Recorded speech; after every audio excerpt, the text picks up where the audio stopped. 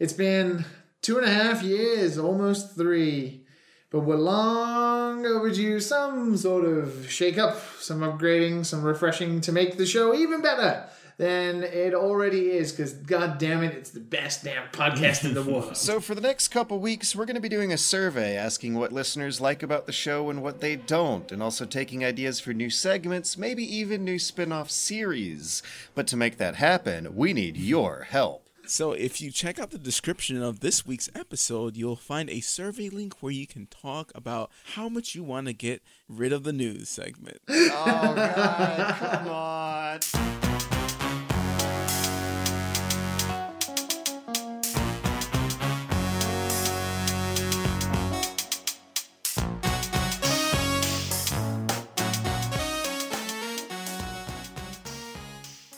How you doing, George? I'm hanging in there, just sipping on a coffee mug of miso soup. We can all hear it. We can definitely all hear it. We have heard your feedback as well as my soup, and wow, it's a little humbling to know just how audible my enthusiasm really can be sometimes. Yeah, it's sad Liam can't be here. Because he's mining video games in the video game mines. But I guess we could talk about more of the feedback when he's back. But wow, that feedback was it's good. This week's gonna be Matt and me. George just want to talk about the feedback, which will be interesting. Instead, we can talk about Half-Life and Doom and George doesn't like confrontation. I am a non-confrontational pushover who lets people walk all over me. He likes that, yeah. No, I don't. I hate it, actually. It's aged me miserably. I feel like I'm 10 years older. You didn't hear that. Anyways. I'm a little flustered here for several reasons. I mean, I finished Half-Life Alyx like 4 or 5 days ago. Okay. And I'm itching to talk to someone about that ending. Well, okay. But apparently I can't. I said I was going to do it. I was going to finish it. And then you were like, you want to play some VR games? And then we played like 5 hours of Pavlov yesterday. And it was great. It was fucking great. I mean, we were doing some try hard by the end. We were definitely doing some try hard. I was doing like hand signals to you. I don't know if you saw. I was just like, yo, because they could hear us when we're talking, which is the weirdest thing. They won't allow you to mute your mic, which is, yeah. I don't know quite how it happened, but at some point your mics got turned off. But we need to explain what Pavlov is. I'm sure there's lots of people listening who already know what Pavlov is, depending on whether or not you're into VR. Pavlov is like VR Counter-Strike. It's a set of really well-made guns with well-made ballistics and recoil patterns and moving parts you gotta learn, plugged into some very rudimentary maps where slow chunky SWAT guys shoot each other with said surprisingly well-made virtual guns. Yeah. And they have a Counter-Strike style mode where one team plants a bomb, the other team tries to prevent it, and there's no respawns for a little 3-minute round or so.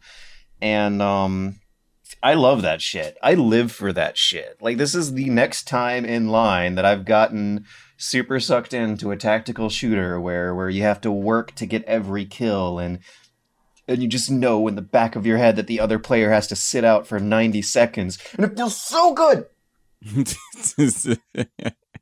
Yeah, it's fun. It's good fun. We suck at it right now. But in terms of other people, I would say. No, man, I'm fine at Pavlov. Fight me. I mean, there's some younger children that really. Oh, the community's fucking awful. They really know how to play. I'm okay with like a game community that knows how to play and is supportive for new players, because as chaotic as it was talking between a Discord and the Pavlov match last night, when we finally did get matched up with randos, not only did they start carrying us, but then they started giving us tips. Yeah. But that came after, like, you know, screaming racist slurs from children, you know? God. And last night I tried to go to bed at a reasonable hour and couldn't sleep. So guess what I did? You did not. I got up and played some Pavlov. Yeah. Oh my God. You gotta burn that energy off. Sometimes when you're lying in bed and you're just full of energy and there's a pandemic outside, you gotta burn that energy off, and it'll knock you right out when you're done. Gonna be anyways, the first one to jack in. You're gonna be the first one. Who says I already haven't? So Pavlov's VR features include proximity voice chat. You can hear the enemies talking through their voice chat besides walls, and you also hear your teammates naturally when they're close to you with locational audio. You also have to hold your hand up to your ear and press a button to activate a microphone radio if you want to talk to them from a distance. You can use hand signals with, and if you have a Valve Index with finger tracking, you can like point in certain directions. And I wonder if competitive Pavlov exists and what it would look like. If people would actually use those features for strategic reasons, or just run for the fastest route possible to shoot each other as fast as possible. Oh, yeah, for sure. They would talk and then move to a different location. Just try to confuse the enemy. Oh, yeah. Because if you talk and they hear you, they're going to know where you're at. Especially for people who play so much. Yeah. You could tell. You could tell they knew like spawns, they knew everything. For like team deathmatch, oh my God. That's not the game to play, the mode to play. Last night our friend Rio was hiding behind a desk, and I think I saw the enemy use some process of elimination to start blind firing in the only hiding places left. And until he eventually won by timer, but it was still cool to see a player like blind fire into hiding spots until they found the one, like using tricks to narrow down where the enemies were instead of it just being a straight death match. And also, since it's VR, like holding the gun up to your eyes and lining down the sights feels so much more satisfying and intense than just pointing and clicking. And it does, especially the scope. You just hold it right on your eye. I mean, it obscures your view from anything else, but if you have some teammates around you, you do that real quick. Oh my God. Hold your hand steady. You can keep your gun held in a certain position where it's like half in one eye and the other eye is clean. Where if you keep both eyes open, you'll have good peripheral vision, but then you close one eye and you're instantly sighted. And in keeping your arms raised up like that is a physiological effort that depletes your IRL stamina meter in exchange for the readiness of immediate confrontation. Oh, it's so good! It is pretty good. It is definitely pretty good. I heavily enjoy the Pavlov games. We played a couple mods as well. We played some Nazi zombies that George absolutely loved. If for people who played, I think it's World at War, I believe. That was a really good one. Come on now, you're a hater. You're a hater. That one had Nazi zombies in it. I believe it was World at War. With the first Nazi zombies, that map is ported into Pavlov, and it's pretty cool. The mod itself, it runs its course after one playthrough, but in like less than an hour, you're done. You're done with it, because the shots that when it hits the zombies, it doesn't really have any animations for it. And animations are a little janky. Yeah, and the headshot hitbox or whatever, it's just not right. It just doesn't feel right. The guns don't feel right with the zombies. I guess it didn't get ported over quite right or balanced. I'm just so tired of fighting zombies in VR. Every freaking VR FPS game, tries to pit you against zombies more so than other enemies because they'll just shamble around and get shot, and programming the AI is easy. And it's such an uninteresting matchup. You get a guy strapped to the brim with guns against a like helpless animal, basically. It's shooting zombies in FPS games is just like one step above hunting, except you're not doing it out of like honorable survival. You're doing it for fun. And that's just, there's something very unsatisfying about that conflict. Unless they're fast zombies, in which case I have such a hard time aiming and shooting at them that I'd rather play against a different enemy either. So Pavlov has a zombies mode built in that uses Left 4 Dead assets, I believe. And the zombies are Left 4 Dead style fast running zombies, and they are too fast.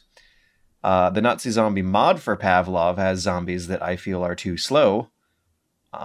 It just gives me flashbacks of games like Arizona Sunshine that were tech demos, more or less, to just see if shooting in VR would work. So they give you some stationary scarecrow type enemy to shoot. I was also a little sad to see how much you end up fighting zombies in Half-Life Alyx over soldiers who shoot back. I want enemies who shoot back and walk around, you know? Oh, really? Because I actually don't like the zombies either. I rather shoot soldiers for some reason. I don't know. I don't want to shoot for head some crabs reason. Forever. You mean fun? Yeah, head crabs are just boring to me. I like head crabs. Head crabs are faster than zombies. Head crabs can hide in the clutter. Head crabs have ammo. It's because the ammo. Right. I run out of ammo too quickly. I haven't run out of ammo yet because I'm stingy. But I still. sure did. Yeah. I played it like RE. I shot the zombies in the legs and then would put like crates in front of doors and block them in. Like I did not, for the first day in Half-Life Alyx, I did not search through all the cupboards you're supposed to get all the ammo you're supposed to. But I ended up adapting to that pretty darn well by making use of physics objects. If you throw a physics object at a zombie, it stuns them. If you shoot them in the legs, it stuns them. So I got into a routine of playing it like an RE game where I would stun zombies and then hide behind a door and stack something in front of the door and just try to leave them behind. I kill them all. I kill them all. Okay. I just make sure every shot counts. I like run up to them with a shotgun and put it in their face and blast. What's happening to me now? Do you hear me? I'm arguing for zombies' rights. No, I blast them, dude. I don't want to waste It's a goddamn pandemic, dude. It's not like they had any choice in the matter. They didn't sign up for this shit like the Combine do. Feel free to shoot those guys. Corrupt cops, yeah, whatever. Some poor, helpless guy who happened to be minding his own business, jerking off in his house when a head crab jumps through the window. Apparently, that's the bad guy now. You see what the Combine do to us? They pit us against each other. So that they can divide and conquer. Oh, my God. I hate the zombies, dude. They're annoying. Whoa. And every time you shoot them with your little pistol, it just takes forever for them to die. I like their noise. I like the aesthetics. I mean, Half-Life Alyx zombies are at least better zombies than the usual VR zombies, but Arizona Sunshine... Throw physics objects at you? That's the difference. They throw physics objects at you. They also will spawn a head crab if you don't shoot them in the head. And at least in this game, you can move around a bunch of physics objects to block their path or stun them or whatnot. It seems like now that we're a week after launch, the one negative universal criticism over Half-Life Alyx is that there's no melee combat system. Yes. You feel that? I was wondering why there isn't any melee. So I tried picking up stuff, trying to hit people with it, and you could just tell like the game doesn't want you to do fast movements with any objects, and I'm just like, what's going on? I still ended up making use of physics objects as if they were melee weapons. If you watch the stream, you'll see it. Like I'll hold objects out and you like I'll hold a broom and sweep a zombie away from me. Like it won't do damage, but they'll still like kind of shamble backwards when you hit them with something. There's some weird interview quotes about how they prototyped the game with virtual crowbars in it, but it made players believe they were Gordon Freeman, which I don't think would have made a single lick of difference in the world. I think the reason they didn't do it actually is because ammo reasons. I think they, in true Resident Evil style fashion, they wanted to distribute just enough ammo for you to scrape by as you go through the game and make you feel that tension. Dude, can you imagine being able to like, because we haven't talked about the gravity gloves. Those things are satisfying as fuck. Oh, they're great. Being able to just point at something and flick it to you and grab it. It just works every single time. It is awesome. To be able to do that with melee weapons around the area would have been so cool. Like flicking a knife towards you and then throwing it. Yeah, it would have been so cool. That's a missed opportunity. Next time, I guess. Yeah. I think mods, I can see why they did it. Right. Yeah. Oh, which we'll get into. But in any case, I guess, do you want to talk about Half-Life for a bit? Even though we just did talk about Half-Life for a bit. We just did talk about Half-Life. What do you want to talk about Half-Life? Matt, you still haven't finished it, right? I still haven't finished it. No. When you finished it, let's talk about the ending. It's a lot to digest. Really? Okay. All right. I will be finishing it this week. So before we talk about Doom, I'll talk about Dusk. I am satisfying my Doom bloodlust with Dusk. I am letting my anger out. I'm reading the news and getting angry, and then blasting Public Enemy and playing Dusk. Ooh. Dusk is pretty damn good. And it's a hell of a lot cheaper than Doom. And it might scratch a lot of the itches I've been wanting to get out of Doom in terms of just satisfying heavy metal 90s FPS in which bad guys explode like they're made out of cardboard at the slightest touch. Dusk is an old retro 90s FPS throwback style shooter that looks and feels like, I want to say, Quake 2, but it has a lot of surprisingly modern design sensibilities. It has a Havoc style physics system going on where when you when you point your big chunky gun in a big chunky room and fire a giant slow-moving projectile that turns into a perfect yellow sphere for an explosion, you see physics objects like crash and bounce around as a result, and it's real satisfying. Sometimes you do physics puzzles of stacking crates up to get into new areas. So if you see a giant revolving in midair health pickup at the top of a building, the 90s logic would be to fire a rocket at your feet and bounce yourself up there. In this game, they give you some extra options around finding secrets and solving old FPS puzzles like that. There's also a lot of humor to it. It's hard to see at first glance because the game has a very gritty, brown, grungy aesthetic, but as a few minutes in kind of reveals a cutesiness to it. Like a lot of enemies are campy hillbilly Klansman type characters. There's jokes sometimes sprinkled throughout the level. Sometimes the enemies will just have little frowny faces drawn on them. You can press the use button in front of a lot of items and get descriptive hints, one of which is a photo of the developer's cat or something, and your character will just say, looks like some kind of demonic creature.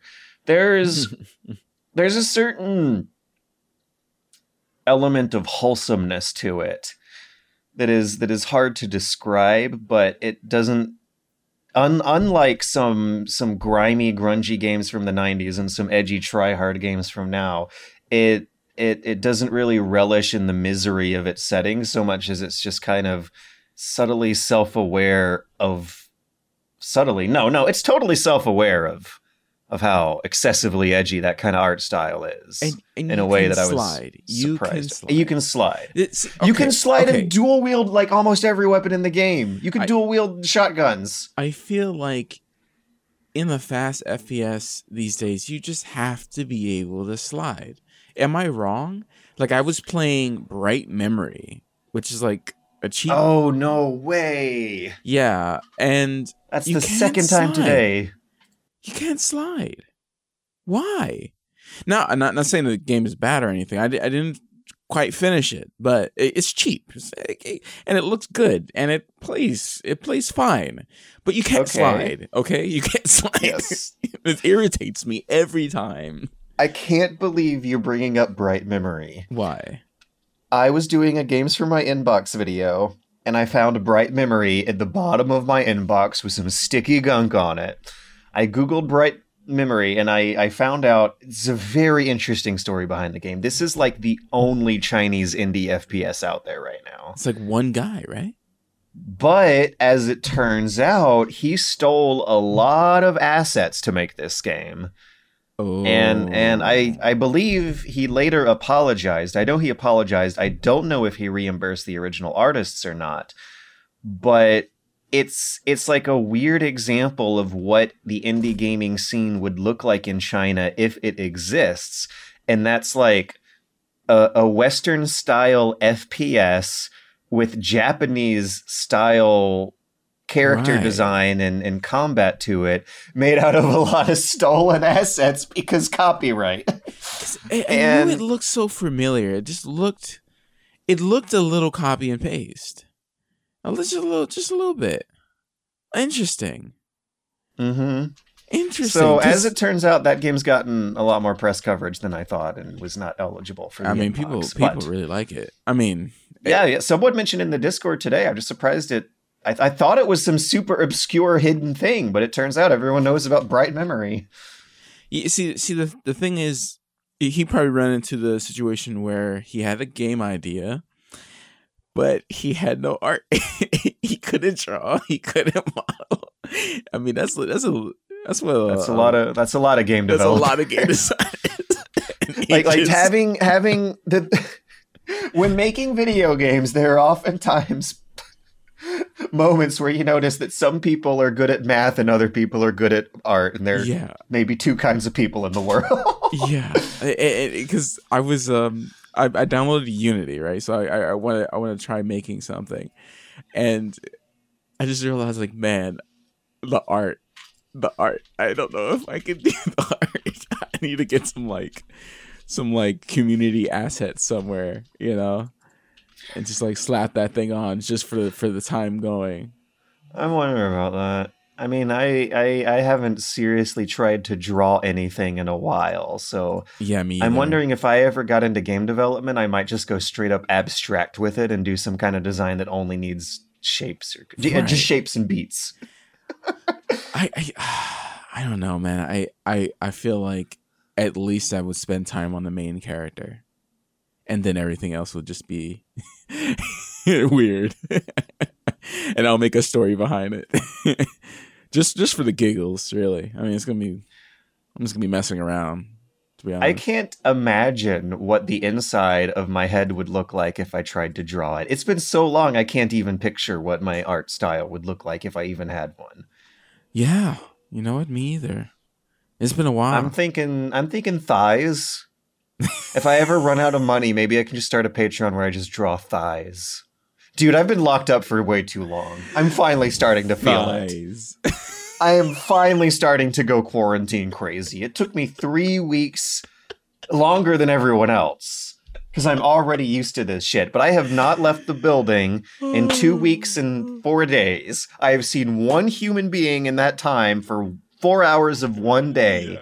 And now I just want to draw a bunch of thighs. George, what's going on? Shut up! No! I need to get out, man. I need to get out of here. We're going to see a lot of that in the feedback right now. George, thighs? Come on, man. See what's happening to me? I mean, how are you? You have a roommate, right? So you get like some human contact. Yeah. In a couple days out of the week, I do go to a studio that, you know, has like around 6 people there. So, you know, that's not too bad. It's not too bad. You know, everything else. And Trader Joe's, the people there are nice. You know, you say hi, you have a little conversation, you get some type of human contact, you know, some type of social, you know. Yeah, get your bloods going, and then you go back home to loneliness. So 2 things died on me. Okay, George. 2 things died on me. Yeah. My PC, my little laptop that I've been rocking since I sold everything and came over to California to put in a better life in my sights.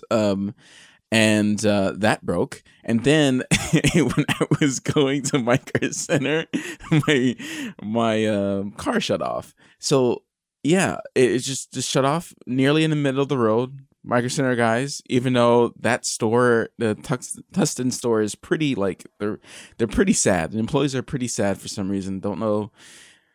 I guess it's just too expensive here. I don't know. Compared to Marietta in Georgia, oh my God.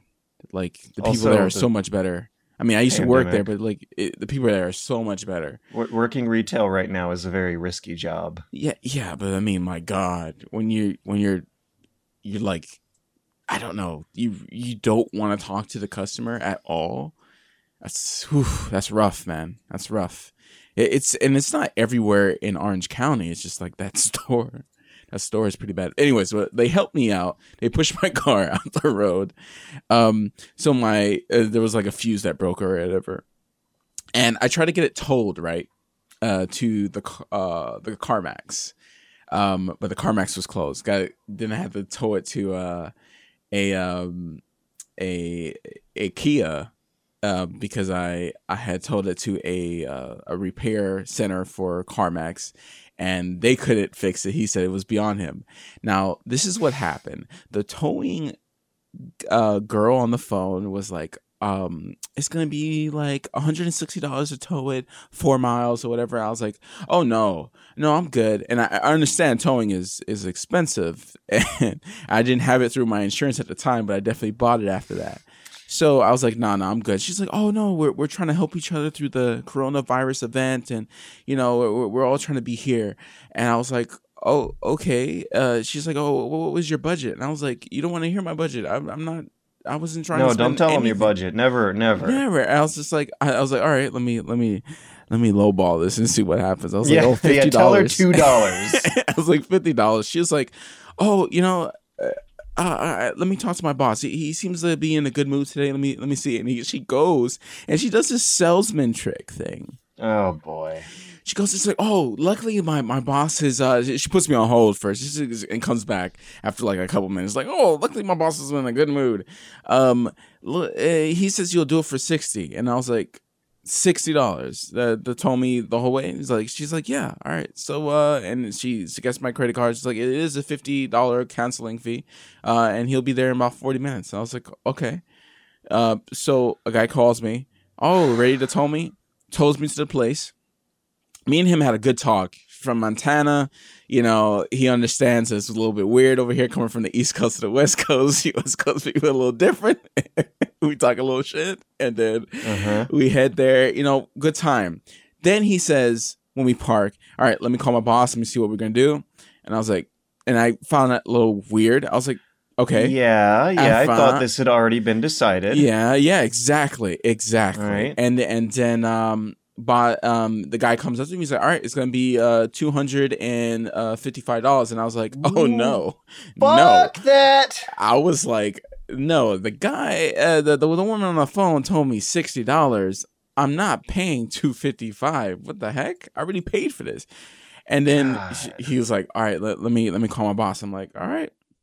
And I'm like, not trying to be upset to you. It's not you. I'm, someone told me something else. And I was like, I made sure that, the talk that we had before, I'm not trying to be mad at him, but I was like very, very stern. I was like, I'm not paying the $255. Talked to the boss. The boss was like, oh, the $60 is only for, just the flat fee for, it doesn't cover miles and gas. And I was like, listen, sir, I would have never have you guys told me if it wasn't $60. The girl knew this, and I explained what the girl told me and how she did this whole thing. And she was like, man, he's like, man, those girls, they say whatever, blah, blah, blah.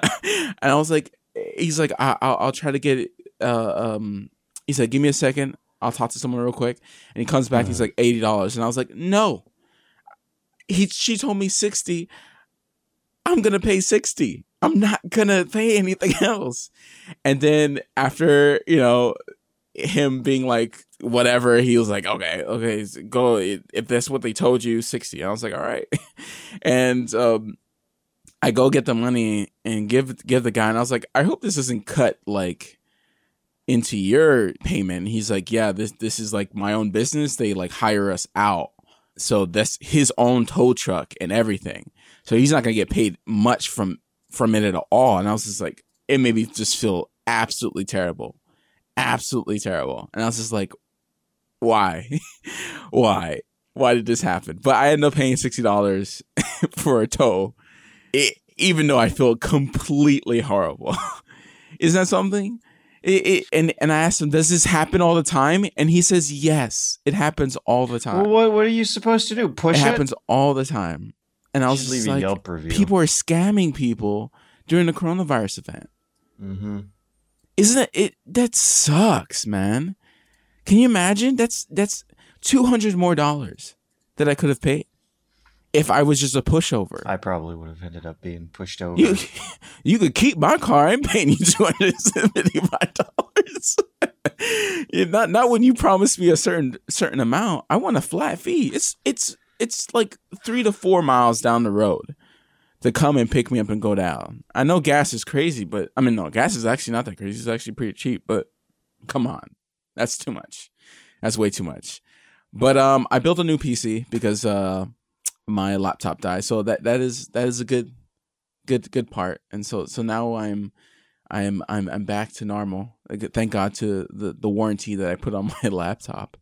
So yeah, you seemed to throw it together pretty quickly. Well, I've been building since I was like in high school, like beginning of high school. I've been building.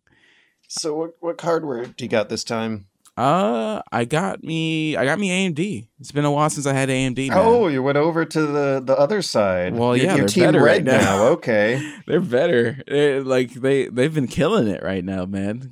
Props to AMD, man. Intel's still holding up their prices. Sure, they can keep doing that if they want. well, no, I mean for your graphics card is. Oh no! Graphics card has to be NVIDIA. Okay, yeah. Sorry. That's the conflict I was used to. Anyways, AMD CPUs are the good one right now. Mm-hmm. Huh. Yeah, it's drastically cheaper for what I do. I do a lot of editing all the time, so I need the cores, the speed. Give the cores to me. Yeah, the speed is what Intel has an edge for that, but it's still a little bit more expensive for what you're getting, and it's just better to just get an AMD at the moment. Intel needs to drop their prices like way down or add more cores, add something, because you can get so much more buying an AMD right now.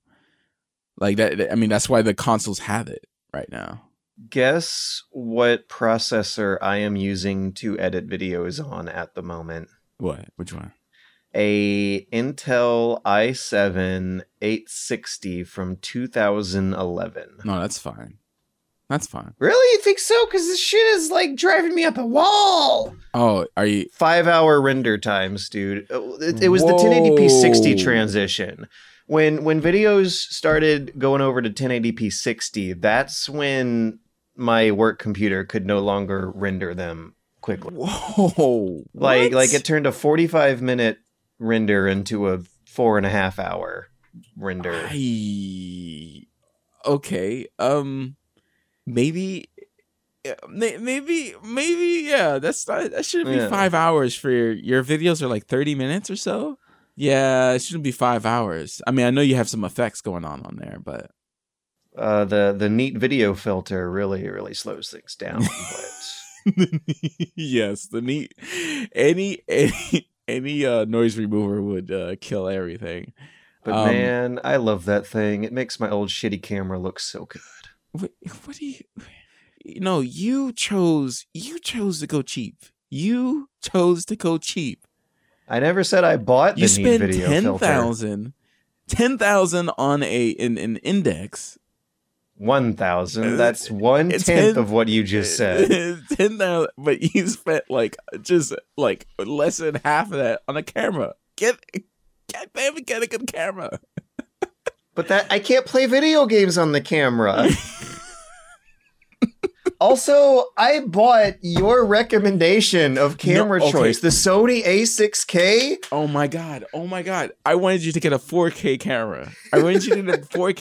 I gave you a list of cheaper cameras that were good for the price, and you got a used camera. And it was still $600. Oh my god! And this thing overheats. Oh my god! And can't make a video longer than 20 minutes without having to get restarted. And there's no slide out monitor attachment, so I can't look at the camera and talk to myself like I'm a millennial YouTuber. Oh my god! And that was the Matt Visual recommended product. No. You bought it way before I said anything. You bought a used camera, and really quickly, I was just like, I gave you a Canon option too. I gave you a Canon option. Yeah. I think I don't know what parameters I bought it on, but we're talking about this on the podcast. It's still actually okay. No, look, with all due respect, it's actually still way better than the one I had earlier. Oh well, of course, the G12. Yeah, and that's the one that only looks good after you plug the neat video filter on. Yeah. So when I said my old shitty camera, I actually was not referring to my recommended Matt Visual product, which though it does overheat and can't record more than 20 minutes without you having to press the button again, the footage that it makes in the interval time, though, is always gorgeous. Yeah. But anyways, especially in that Carl Sagan they fixed that, by costume. The way, the overheating. So what do you mean? Do I got to download a software update? No, you just gotta spend an extra $1,000. Fuck off. I also bought that $600 tripod that you recommended. It actually came in pretty useful. No, more like $400 tripod, but still really fancy video tripod. You can't spend $1,000 on a camera, but you can spend $600 on a tripod. Get the hell out of here. No, it was $400 on a tripod, $600 on a camera. And for some reason, joking, guys. No, $400 on a tripod. $400. Here's another weird thing about the way I think of this. I regret the $1,000 Valve Index purchase a lot more than the $600 camera and $400 tripod, because I feel like that $1,000 Valve Index is not going to make me as much money as the $600 camera and $400 tripod. What tripod are you talking about for $400? What tripod? It's the hang on. It's a fluid head tripod, right? It has an M on it. It's the one that you were using when we were making that fitness video. That's like $100 or something like that. Hang on, let me. Spent, no, man. it wasn't. My thing it was a lot more than 100. I beat that thing up all the time. I take it out. On yeah, they're damn good, and the little slidey thing on top is wonderful. the little slidey thing. Yeah, I love that slidey thing. I love sliding my camera every now and then. And can't do that when I'm talking to the camera, but when I'm filming stuff with it, it's a lot of fun. Well, anyways, yes, Kara, So upgrades, and just a little quick story on how people are scamming people out here in Coronaville. And anyone who's out there, California. Like we said this last time, but we said at the end, if you're suffering for all that Corona stuff, man, that sucks, because a lot of my family is suffering from it. So hang in there. Hopefully the money they give us is not some one-time payment of $1,200, because that would suck. But yeah, I have some bad news for you. Yeah. When you said Canada was getting what, $2,000 a month, $2,000 for 4 months, that's God, man. Why do we live here, man? I mean, we know why we live here. It's the U.S. We have to kind of live here, but yeah. Well, it's also just the sheer dice roll of where we're born, Well, I mean, the U.S. does have perks to living here. I mean, let's not.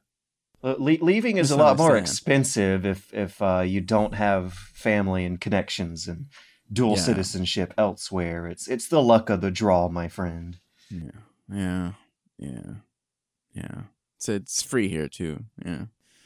No, it's not. How the hell are we free when the cops will shoot you if you don't do what they say? Yeah, you're right, actually. You're very right. That's some real shit right there. That's real shit. I'm mad. I want to play Dusk. I don't like. All right, like I played a little bit of Doom, just like a little taste, and I was just like, no, I know I don't like this.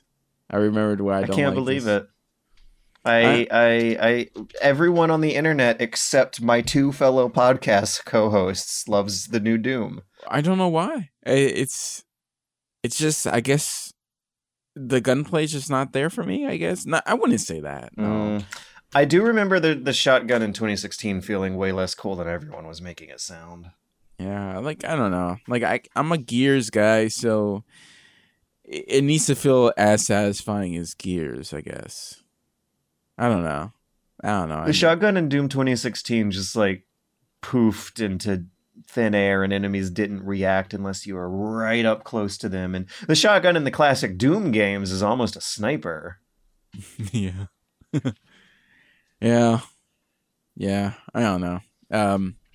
The chainsaw, get your stuff up, shoot everything, jump around, constantly move, that whole thing. That's why I know I probably wouldn't even play Dusk. It's not I don't know, I'm just not into it anymore. I used to play Quake on like the school computers back in the day. That was fun. That's a lot like Dusk. It's a lot like Dusk, yeah. So wait, why don't you think you'd like Dusk?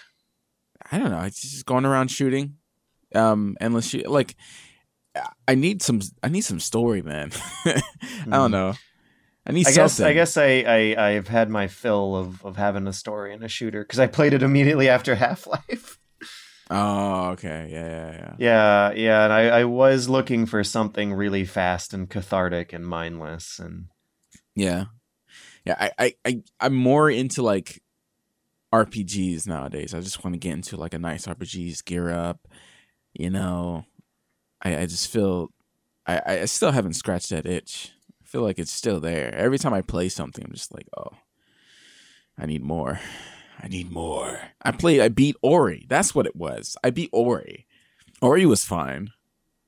Fine? No, well, okay. No, the gameplay was great.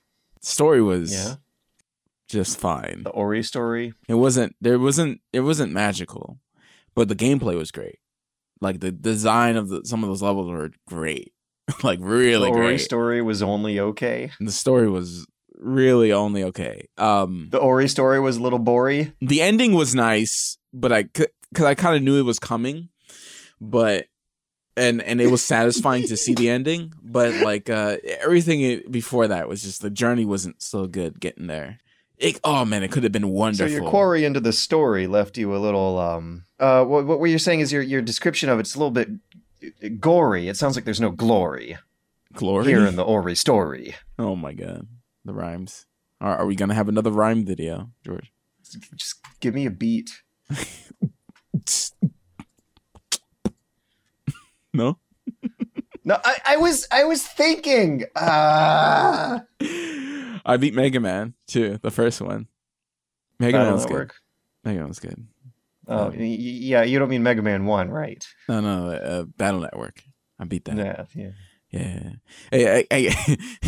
I'm happy for you. Yeah, it's just good. It was good. I don't know how to drive a conversation about Mega Man Battle Network because I haven't played much of Mega Man Battle Network. So what questions could I ask to engage you about? Engage me, or engage yourself. I need to engage you. Is that what we're talking about? Engage yourself about Mega Man. Okay, what are the RPG mechanics in Mega Man Battle Network? I mean, I just want to say I beat it and it was still good. But like the RPGs is like you power up your character and you get in terms of charging your buster, rapid fire, and just straight up damage. That's pretty much, and then armor, and then you have your chips.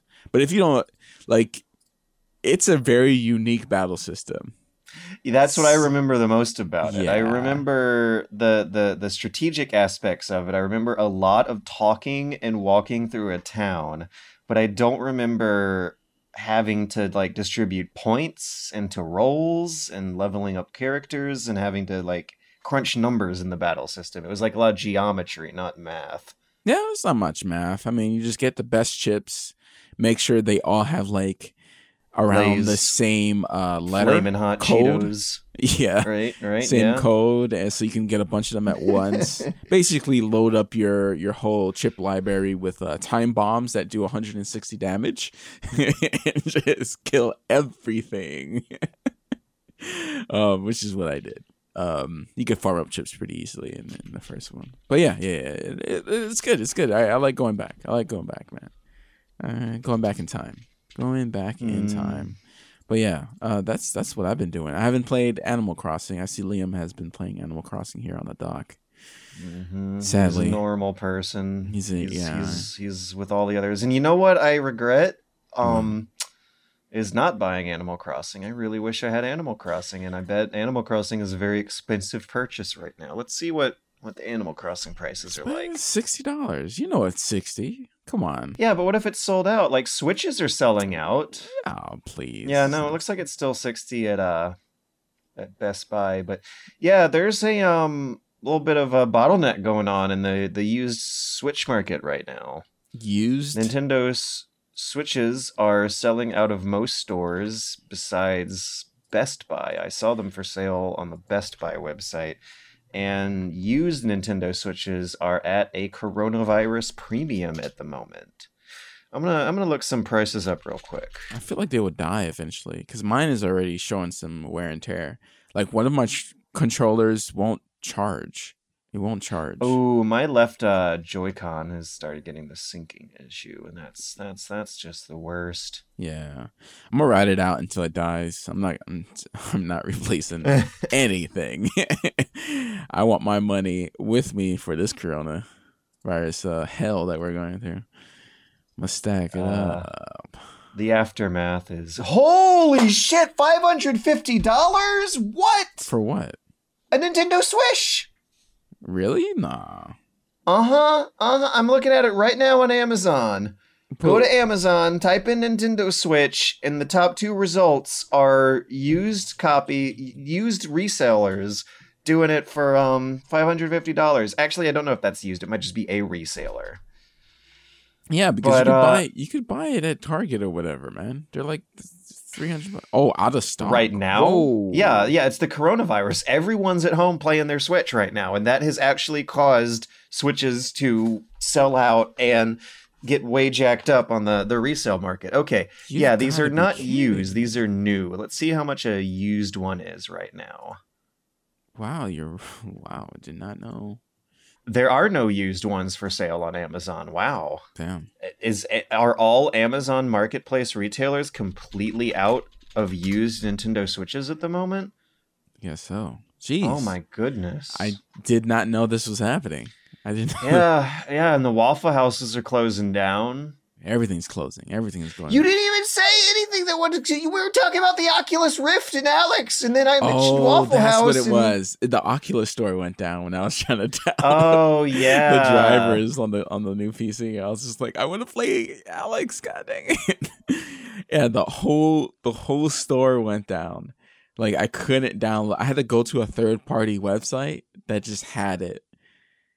Those alternate like download sites that just has like the exe just sitting there or whatever. I just download it from one of those. Those are bound to exist so long as the products we buy in a store require you to download some stupid thing on your computer when you go home and try to use them. Yeah, because I don't have a disk drive. I don't. Even though I wish I did have a slot on my case. I don't. They could throw in a USB.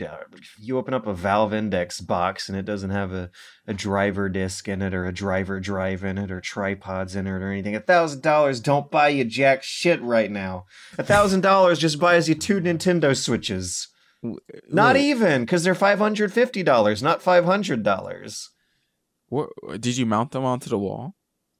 Yeah, I used Gorilla Glue double-sided tape. Oh, okay. Wow. And it actually tended to work out fairly well. I did not like my original placement, so I took them down and put them in a different spot. And that stuff comes off with just a wet knife. Like, you just get a spray bottle and give it some spritzes, let it soak for a few minutes, and then start slowly wiggling a knife back there. And it didn't leave a mark. It came off fairly easily. I'm pretty happy with the Gorilla Glue double-sided mounting tape. The Valve Index, on the other hand, we got some issues to talk about. So for some reason, I've had this image of you in the flannel and a hunting knife in the forest, like hunting. Not in my underwear in the bedroom. No. On now my you're tippy toes on a stool. I had a very manly image, and now it's gone. Right. Thank you. Yeah, the coronavirus took it. Now I'm seeing a diaper, George. Now I'm seeing a diaper in the woods. You in a and flannel. We're going to break. Hey, do you really have to watch the rest of this stupid movie to see how it's going to end? Here, take control with Sega CD. Those aliens are masters of disguise. You got the firepower, use it! Not your typical video game, huh? You call that shooting? Better pay attention. Those aliens can look like anybody. Your brother, sister, anybody. Hungry? Ground Zero, Texas, only on Sega CD. I have 2 news stories for the two of us this week. Since Liam's not here, we're not going to talk about the Nier remake. Instead, I'm going to start by telling us a tale. A tale of the great GameStop sickness saga of Cyber Year 2020. So, Matt, are you ready to hear a bunch of bullshit? Yes, I'm strapped in and got my seatbelt on. Let's do it. On March 17th, GameStop decided to cancel their midnight launch events for Doom and Animal Crossing, which was a responsible, conscious effort to help people keep from spreading the coronavirus to each other during the pandemic. However, it's important to know that GameStop has had pretty much, I believe, its worst year ever over the past year. Yeah. The writing's been on the wall for a decade. Digital game sales have been increasing along with a lot of media going over to digital distribution in general.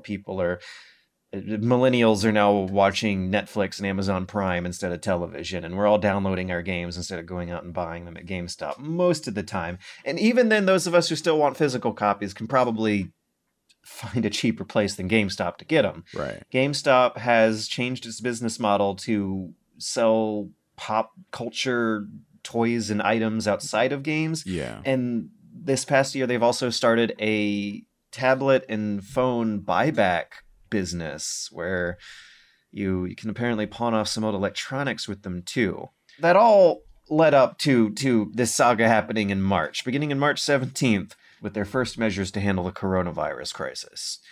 March 17th, they canceled Doom and Animal Crossing's midnight event. Soon, they started releasing a memo to managers about how their business was essential. On March 19th, that's when a lot of state governments started issuing the stay-at-home orders and beginning like a more formalized quarantine process with the essential businesses and the non-essential businesses having different rules about who is not necessarily allowed to stay open, but who is advised to stay open. At least here in Georgia, it's still not you're not breaking the law, but you will get in some kind of trouble. For GameStop in particular, they argued that they were an essential business on the basis that, quote, "We carry products that enable and enhance our customers' experience in working from home."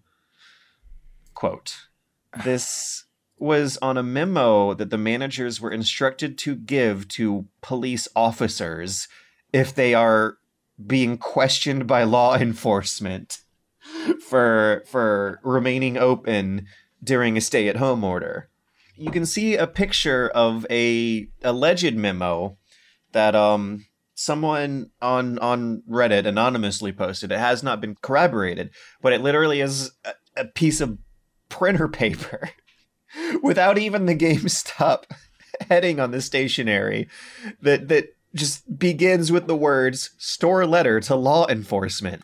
as if it has any legal authority whatsoever. And all it says is, due to the products we carry that enable and enhance our customers' experience in working from home, we believe GameStop is classified as essential retail and therefore is able to remain open during this time. It just says we believe. It doesn't, like, this isn't signed by any lawyers or anything even. It is just the GameStop corporate office believing that they count as essential. They have a phone number listed that I guess the police officer is supposed to call to get some answers. But as it turns out, that phone number just goes to a voicemail for the company's purported coronavirus inquiries response. Polygon has left a voicemail message, but has not yet received a reply. Store managers speaking anonymously to Polygon have reported conference calls, quote, telling us to throw a tech trade event, quote, not to turn away trades for any reason, and, quote, to take advantage of increased traffic. Of which there is probably none they can take advantage of. Yeah. So on March 19th, they begin employing social distance practices in their store. They're limiting it to 10 people per store with 6 feet between them and suspending next freaking day, just started straight up suspending the trade-ins and shutting down the demo stations. 2 days later, they start closing stores temporarily. The remaining ones that are open switch to doing online pickup at their door only. At which, have you ever done that process before? No, where you reserve something never. online and then pick it up in a store? They keep it behind the counter for you. I've done it at Best Buy a couple times, never at GameStop. Never at GameStop. Less than a week later, we're at March 27th, which is 3 days before we're recording this, and they have announced permanent closures of 320 stores in 2020. I imagine a lot of those are already the ones that are closed for the virus. But this is like the death knell, the second big blow to the American economy after those 300 Waffle Houses have closed down. Yeah. Is that a shitload of GameStop retail employees are now getting laid off too, and those jobs are not going to come back for a long-ass time whenever spirited young entrepreneurs lifting them out by the bootstraps figure some way to start new businesses that hire those people back. Yeah. The remaining employees were given a memo to, quote, tape a GameStop plastic bag over your hand and arm when handling customer credit cards. What? Lightly. Wear gloves. You want to be able to get it off easily. Do not open the door all the way. Keep the glass between you and the guest's face. Just reach out your arms. What? Basically, keep working. Cover your hands in plastic bags instead of a $2 bag of gloves they can buy at the grocery store. Yeah, I mean, not getting paid at GameStop is pretty low. The payment is pretty low. But shit, I wonder if they still pay you on the company credit card like they did back in my day. Yeah, you worked at GameStop for a while, right? Too, right? Yeah. Yeah, did you have to do the thing where they pay you on a debit card that you have to exchange for cash in an ATM at a store across the county? Yep. How is that legal? I don't know, man. I don't know. I was like, no direct deposit? Nope. Gotta do this. Okay. Thanks. So you're burning gas to get your gas money. Or just use that stupid card. So one very unfortunate person who I believe might have been caught in the crossfire here, who is obviously not saying much right now regarding the situation at all, is Reggie Fils-Aimé. Why? Who, after leaving as president of Nintendo, is now working for GameStop. Wait, what? Yeah, he's on the board of directors. For GameStop? Why? That's his now. What? Now that he's done with Nintendo, I guess his next big ambition in life was to see that GameStop has a graceful exit from the world, but that is not happening by the looks of things. You know, I mean, there's a big problem here with the whole thing, with companies staying open when other companies are staying I mean, we could go deep into this, because non-essential businesses are not supposed to be open, but they're open. anyway, because if they're not open, they can't pay their bills. I was supposed to start something with my cousin, and I'm glad I didn't, because we would have died. That would have been a waste of money. You can't. Some people can't stay open. Some people can't stay closed. So I don't know. I don't know what to say. GameStop tried not to die, and and I'm pretty sure the people in there wanted to keep their jobs too, because you're already not getting paid much at GameStop. So I'm pretty sure they're willing to wear garbage bag hands, So all of it sucks. You need to get paid to eat food to survive. Yes. So all those people who have worked years at GameStop, there's a few of them. Cool dudes and girls, man. They're gone. Unless they work at those prestige ones, right? I'm pretty sure those stayed open. How would you feel if Amazon bought up all these closed GameStops and turned them into, let's say, like Twitch gaming boutiques? Twitch? Like little LAN centers. Maybe they can sell microphones and cameras. It's too small in there. Those GameStops are small. I was thinking about that. There were some comments suggesting that might be what happens to the aftermath here. Yeah, it's way too small. Way too small. Yeah, those stores, I don't know. Like, you ever go in the back? I don't know. I've only been to small stores. And the one I used to work at, like, the back room was barely this little closet. This little closet, That's pretty much GameStop. I don't even know how it's held up, to be honest. When I was in high school and working at GameStop for a summer, I think I accidentally sold a woman $600 worth of empty boxes because I forgot to put the discs inside. Whoa. Well, you know how like they'll sell quote unquote new games that are still like have the seal broken and the disc taken out? Yeah. Like they do that as standard issue. Yeah. That's the procedure that messed me up. It was like my second day, I think, in this version of the story. So you lasted I'm sure only I wasn't 2 that days, bad. Is what you're saying, before you got fired. I think I lasted about a week. Yeah. They were not sad to see you go. Maybe a week and a half. It was just holiday help. Yeah, no. I got a few $100 on my GameStop script card that I redeemed at the local Target for a little bit of a gaming computer that I was building at the time, but it was a very deflating experience. Oh, yeah. Retail will do that to you, man. I worked retail for years, man. It depends on where you're at, man. Depends on the people you work with, I would say, Yeah.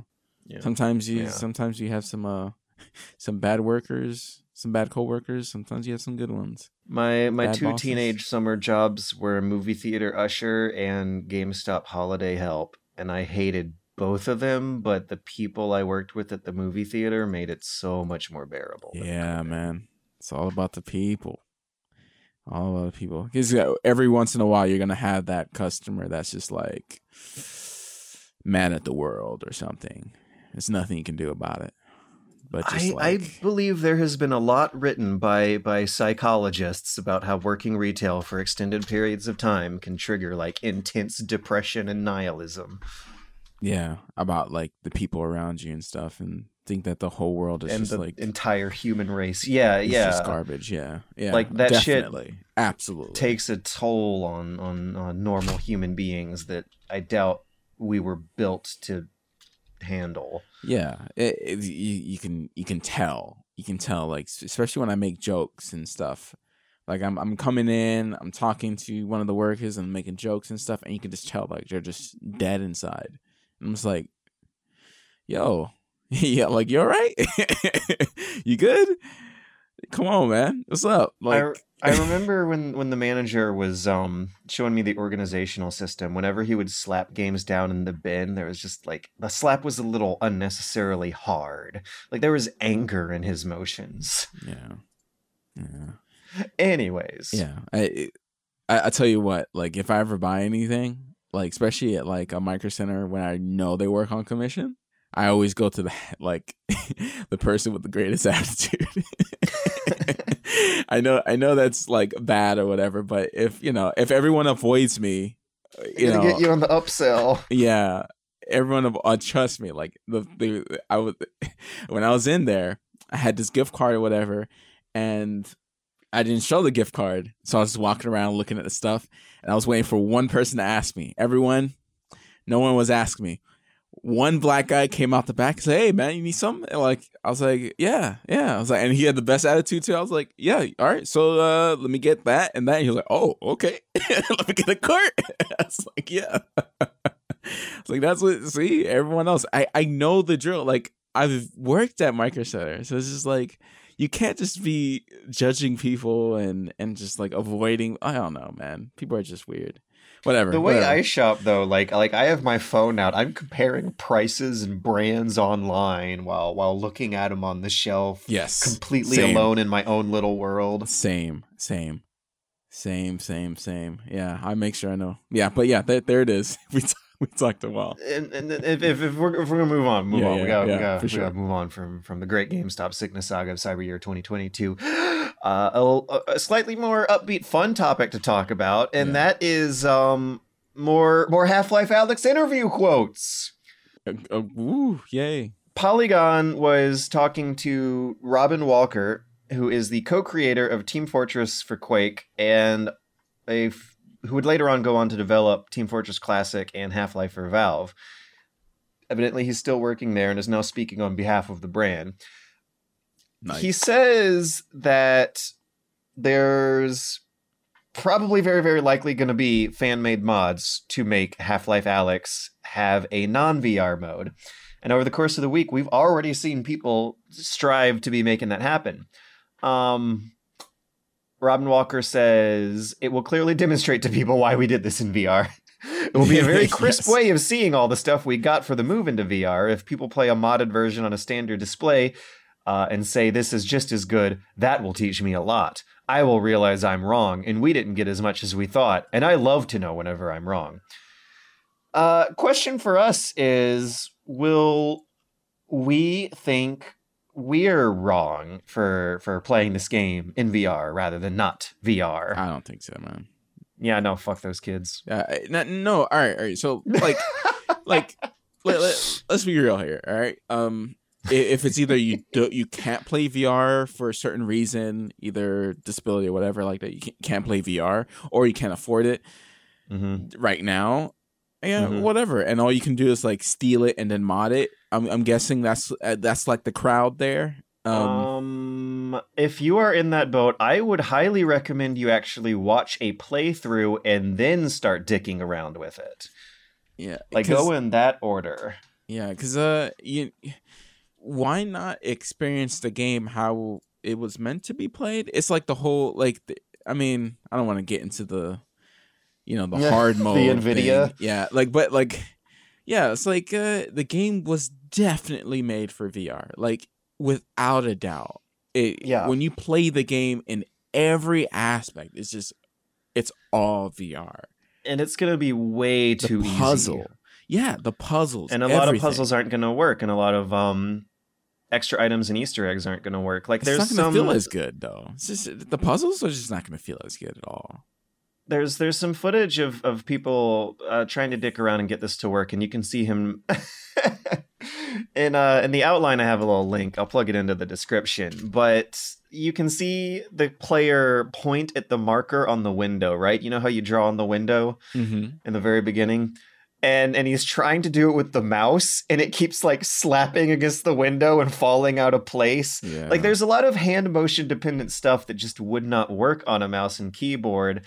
And there's also so much expressiveness to glean from your body language in VR games. And that's why I would recommend watching a playthrough, because then you would get that humor. You would be able to see the players, even with no commentary, you would still see the players' hands react. If you are disabled or can't afford to play this game, I perfectly understand and sympathize and recommend watching a playthrough by one of your favorite internet personalities, because that's probably just as fun a way to go through the experience. Yeah. And probably way more fun than than trying to go through the experience without the VR. You're gonna ruin it. I feel yourself. Weird recommending a playthrough over playing it yourself, but this is a situation where if those are what your two choices boiled down to, I would go sooner with the playthrough than the non-VR version. Yeah, because there's a lot of things that they do for VR that just wouldn't work when you have a mouse and keyboard and you can just like run the up globe and puzzles, slide and there's a lot of those. Yeah, and you can't even run in this game. Oh yeah, it's gonna be real slow too. Yeah, you gotta like you'll just point and click with a teleporter. Yeah, like the game becomes something else entirely. Mm-hmm. Yeah, no, man, it's not going to be as satisfying. But yeah, as it turns out, someone has already made a .bin file that you can throw in the folders that will activate a free walking FPS style camera. But as it turns out, the game comes with traditional flat FPS style weapons that activate with a command line that just shoot projectiles in the middle of the screen. There's no models at the bottom of the screen. But modders have already employed the Half-Life 2 models, and there's footage out there of some Alex levels being played up to the point where you need to start moving your hands around for puzzles as if it was a very, very easy, very sparsely populated Half-Life 2 level. Another note from these videos is this stuff is going to be very useful as for debugging and modding, but it also looks really, really good as a flat game, which I was kind of surprised by. Like, you can really get a sense for how much of an upgrade there was going from 2004's Half-Life 2 on Source Engine to 2019's Half-Life Alyx on Source 2. Source Dux. There's even on flat screen, like, I'm still really impressed by just how much detail and clutter and brilliant texture work is crammed into like every little angle you can look at with this game. It looks good. The scale isn't there though. The Combine don't look as big and chunky as they do in VR. I wonder if Alyx's field of view is, I think because we're narrow taller. To make that we're taller. That's why. If you have it set to like around 6, or I think you're taller than me, so 6 something, right? You know what was hilarious about Pavlov last night? Yeah, is that the children actually had shorter models in the game. Yeah. Did you notice that? Yeah. like they were adult characters in like the full soldier armor with helmets and ski goggles and stuff, but they were just like a foot shorter than everyone else. Oh my god. But yeah, if you've played and beat Alyx, I'm not going to get mad at you for wanting to do a non-VR run. If you haven't played Alyx, I'd get a little salty if this is your first impressions. I'd rather you watch a commentary-free playthrough than miss half of the cool little interactables that Valve has put in there. Being able to pick up stuff and move it, and you could do it I'm watching the video now. You can do it in 2D. That's just weird. You can tell it doesn't work as well. Oh, I didn't know there was a cat in the beginning. Yeah, there's some stuff that we might have missed that are easier to spot in the flat screen mode. On the other hand, I'm just looking forward to dicking around with that cat on my replay. Yeah, I can't wait to go through it again on hard mode with some controller tweaks, and also no pressure for streaming involved, and just fully turn the lights off and immerse myself and not say a word, come out 8 hours later with my eyes half melted. And I wonder how well the all those scripted events of just standing around looking at the spectacle are going to hold up on the replay. I'm reading some of the comments. Sorry, I'm reading some of the comments like, they're like mad that it wasn't VR. Incendiary and angry. Oh, really? Yeah, that it wasn't VR. I mean, that wasn't FPS experience, flat FPS experience. Well, I see. Weird. Valve was right. VRless Alyx looks so much worse. Source fans plus time on their hands due to quarantine. The inevitable happens. Yeah, I guess it's hard. It's hard for me to like see it through their eyes of like why is it in VR? Because I guess I'm an adult, and if a developer wants to make it a certain way or design the game a certain way, then I think that's fine. I don't know, like it's weird because, and I'm an adult, and I have a job, so I guess it's different. $200 for like a headset. Dude, the people that were playing last night would spend $200 on one of those Odyssey, Samsung Odyssey ones. Yeah, and remember when I was I don't know, were you there when I was having trouble with my controller and I couldn't get my guy to put the bomb on the site? Yeah, and I was just like, $1,000 headset. Yeah. And what? Why do you keep saying 10? You're magnifying my gripes by 10. Yeah, I was having trouble with the controller. I couldn't get my character to put a bomb diffuser in the right spot on the environment. And in my frustrated panic, I just like shouted, fuck, shit, oh goddamn, fucking index controller's not worth it. And then a child who is probably like, I don't know, done maybe $50 worth of chores their whole life says, yes, it is. Yeah. I don't know, man. Kid, what do you know? What do you know about laboring for minimum wage for over a month to be able to afford what amounts to basically a toy for rich people in a time of crisis? What does that kid know about how much $1,000 actually can buy when your life is on the line? Leave that kid alone. Dude, I saw you and I shot the guy. When he was heading towards you. Didn't die. Shot the guy. Maybe you should aim for the head. Okay, you know what? That was like the one time where I was actually upset. I was just like, oh, I was upset at what the kid said. I was like trying to save you, and it was like perfect line. Like he was just running towards you, and I was just, and he just wouldn't die. I was very confused, very, very confused. Can you put like triple armor on? Is that a thing? No, I'm guessing it was just a combination of a weak gun plus no headshots in your burst. Oh, you trying to... Like, the headshots really matter if you're, like, doing a one-to-one facing the enemy. If they're looking away from you and have to turn around for a bit, you can get away with firing into their chest. I wanted to make sure I get him, because I thought you were shooting him, too. So I was just like, shooting at something. I was having trouble with the controller. Yeah. But yeah. In any case, it was a good time. Good time, Pavlov. Oh yeah, delicious. Yeah. Great game, despite the children telling you they know better about what $1,000 is worth. The saltiness. I'm not salty. I'm George. Yes, oh, that's correct. A bag of George. Get your bag of George chips. George flakes. Oh man, this chicken doesn't have enough flavor. I need some George. Just sprinkle some George powder on it. Just that same sock picture. Right on the box. Just some mysterious blank white salt shaker tube with my face on it and nothing else.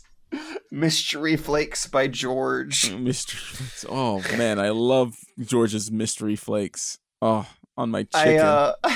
On my eggs. I'm trying to transition us over to the one listener question I'm going to give us this week. Man, that's chunky, one. Man. That's chunky. What is this? Chunky question. Whoever sent it in, I believe, might have some ulterior motives because they sent it in from Gorilla Mail, which is a temporary email anonymizing service. And when I read the question, you'll probably see why. I don't know if they're trying to protect themselves or if they're like an actual troll character trying to press some political buttons on the podcast. But they ended up asking a question that I'd be really fascinated in sharing some thoughts on. Okay. So if you would like to send in any questions, suggestions, comments, do it to dadandsonspodcast@gmail.com.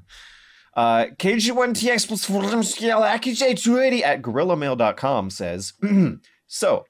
I didn't play Final Fantasy VII back in the day. Without nostalgia for the original, I understand my opinion is essentially useless to people who played it when it was revolutionary. With the qualification out of the way, though, speaking from the perspective of someone playing the remake demo as a new game for the first time, the writing is pretty offensive. Jesse's lines thus far are, Cloud is hot. Does Cloud have a girlfriend? Is Cloud dating Tifa? whom, as an aside, I only know as the woman from the boob size controversy, Jessie is easily incapacitated by a stray falling rock and needs to be rescued by Cloud, before immediately flirting with him when he helps her, then tripping on almost nothing and flirting with Cloud while still on the ground, before having to be helped up by Cloud despite no apparent injuries. Yep. Even with the context of understanding that Barrett has always been legendarily racist, I was swept off my feet. He's perpetually angry, aggressive, cursing, shouting, and threatening for no reason at all. His dialect is an off-putting mixture of black accents from disparate parts of the United States. Every so often, he'll make noises for which my only explanation is that the creators heard the shouts in crunk music, then inferred that black people use those vocalizations in everyday life. Right. With the context that this is a remake of a beloved artifact of the adolescence of the gaming industry, written in a time of generally lower sensitivity, and created by a country without as much exposure to real black voices, I think this is forgivable. It doesn't feel malicious to me, just hilariously clumsy. But if this game was written today, I would be a little annoyed. My question is this. Do you think it's fair to give this game a free pass in light of all that historical context, despite the fact that many people who encounter the game will not have it? Short answer is yes, because they can't change it. If they change Final Fantasy VII, it wouldn't be Final Fantasy VII. Like if they they change it back to like modern times, you know, this is exactly how it was back then. It was bad. It's just now they have voices, so it's ultra bad, and it will probably get worse. we're also coming into this from that boob size controversy. Remember? I don't. What was the boob size? Oh, Tifa. Yeah, Tifa's boobs actually are more or less as proportional to her character. The same size in relation to the rest of her character as it is in the original game. They just look smaller because of the more realistic overall anatomical proportions of her character in this version. And that made a lot of gamers really mad. There's got to be more things to be mad about in the world than boob size in one video game character. What about Barrett and racism? Oh, the guy is dumb. Like I did not like him in a demo. It's like whatever, you know. Like one thing to qualify though is that he calms down like in the very next scene, right? Like just out. For someone playing this for the first time, I totally get it because it's the first 30 minutes of seeing Barrett. After you get out of this situation, his character calms down and becomes a lot more human and sensitive and gentle, but also still tough guy Mr. T, basically. It's because I'm used to the whole Japanese like mixture of emotions type janky writing that I see it as just, oh, okay, it's just Final Fantasy, you know, where it's just like the characters are not really complex, you know, they're just like there. You know, there's like, oh, hi.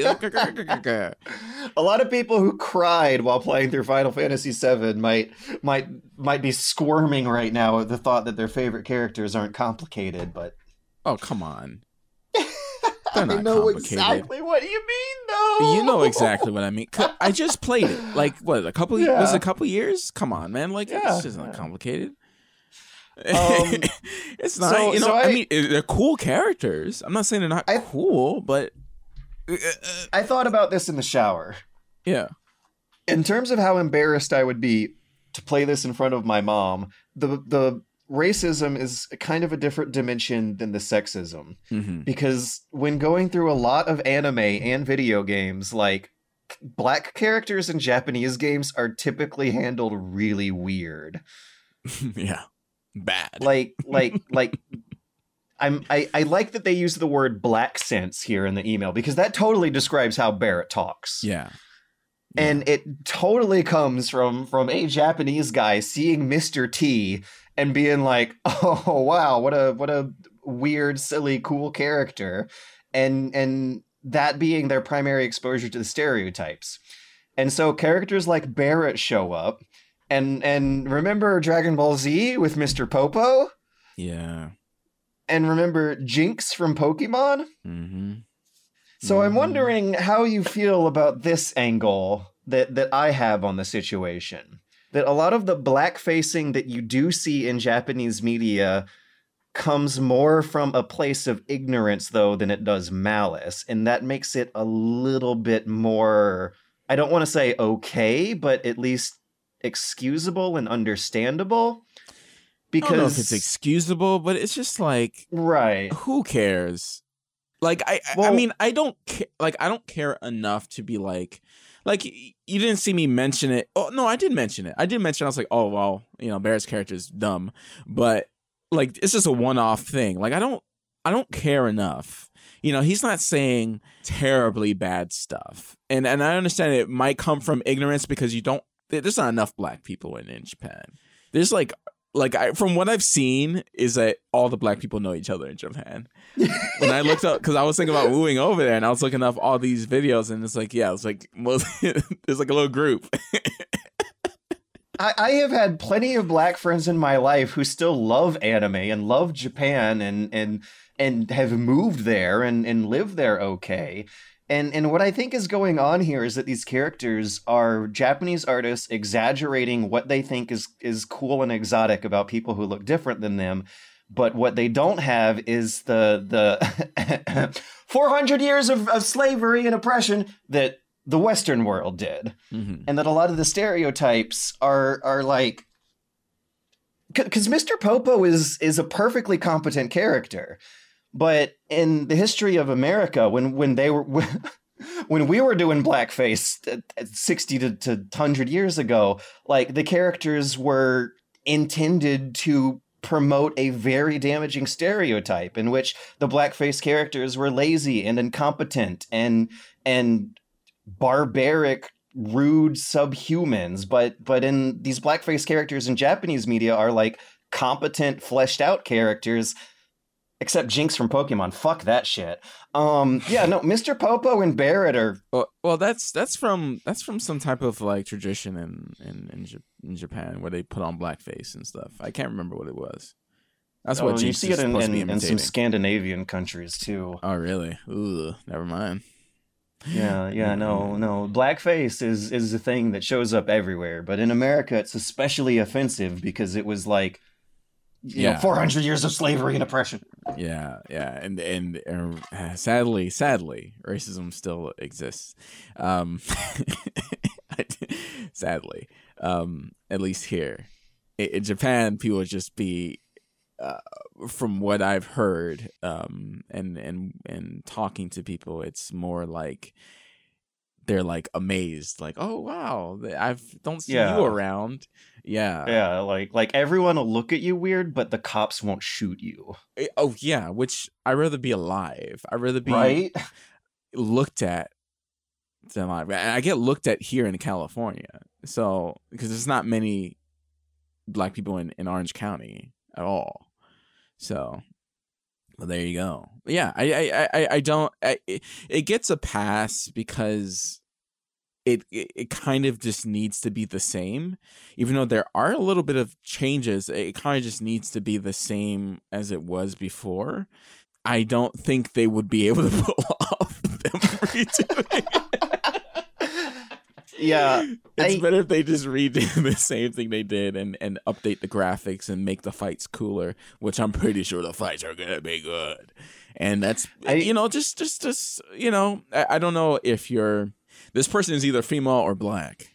I don't see this as a white male writing this email. There's some I could feel it there. I don't think I've ever heard the term black sense before in my life, but I really like that one. Yeah, black sense. So like, yeah, trust me, like it's there, it's annoying, but it just like everything else, you just gotta be like, okay, and not let things bother you. Because if you let things like this bother you, it's just like, you just don't play it, Just don't play it. Don't give them your money. I played it when I was young, so it's one of those things where I never even realized how bad it was until later on when I replayed it when I was older. But yeah, like SpongeBob. SpongeBob is timeless. FF7 is just like SpongeBob. No, man. SpongeBob is way better than Final Fantasy. You don't really realize how adult SpongeBob is until you get older.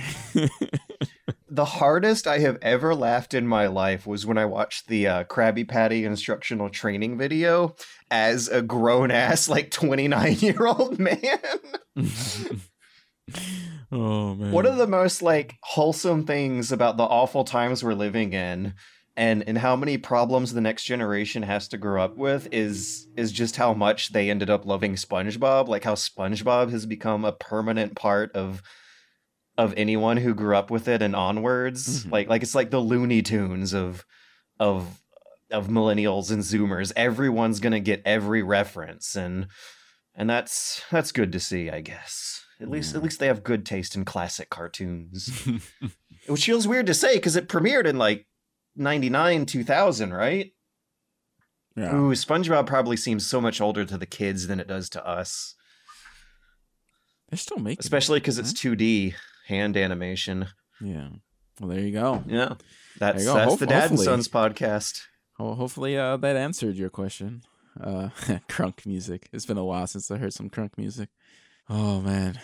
Oh, shit. I wonder if they still do this, but I remember hearing about one of my friends who went to Japan and he was rifling through a record store and all the rap music was called black music. Oh, Jesus. Yeah. Now that's bad. That's bad. That's pretty bad. I don't know what will be better, black music or African American music. Where are they going to put the Eminem albums? Yeah, you know what? I don't know.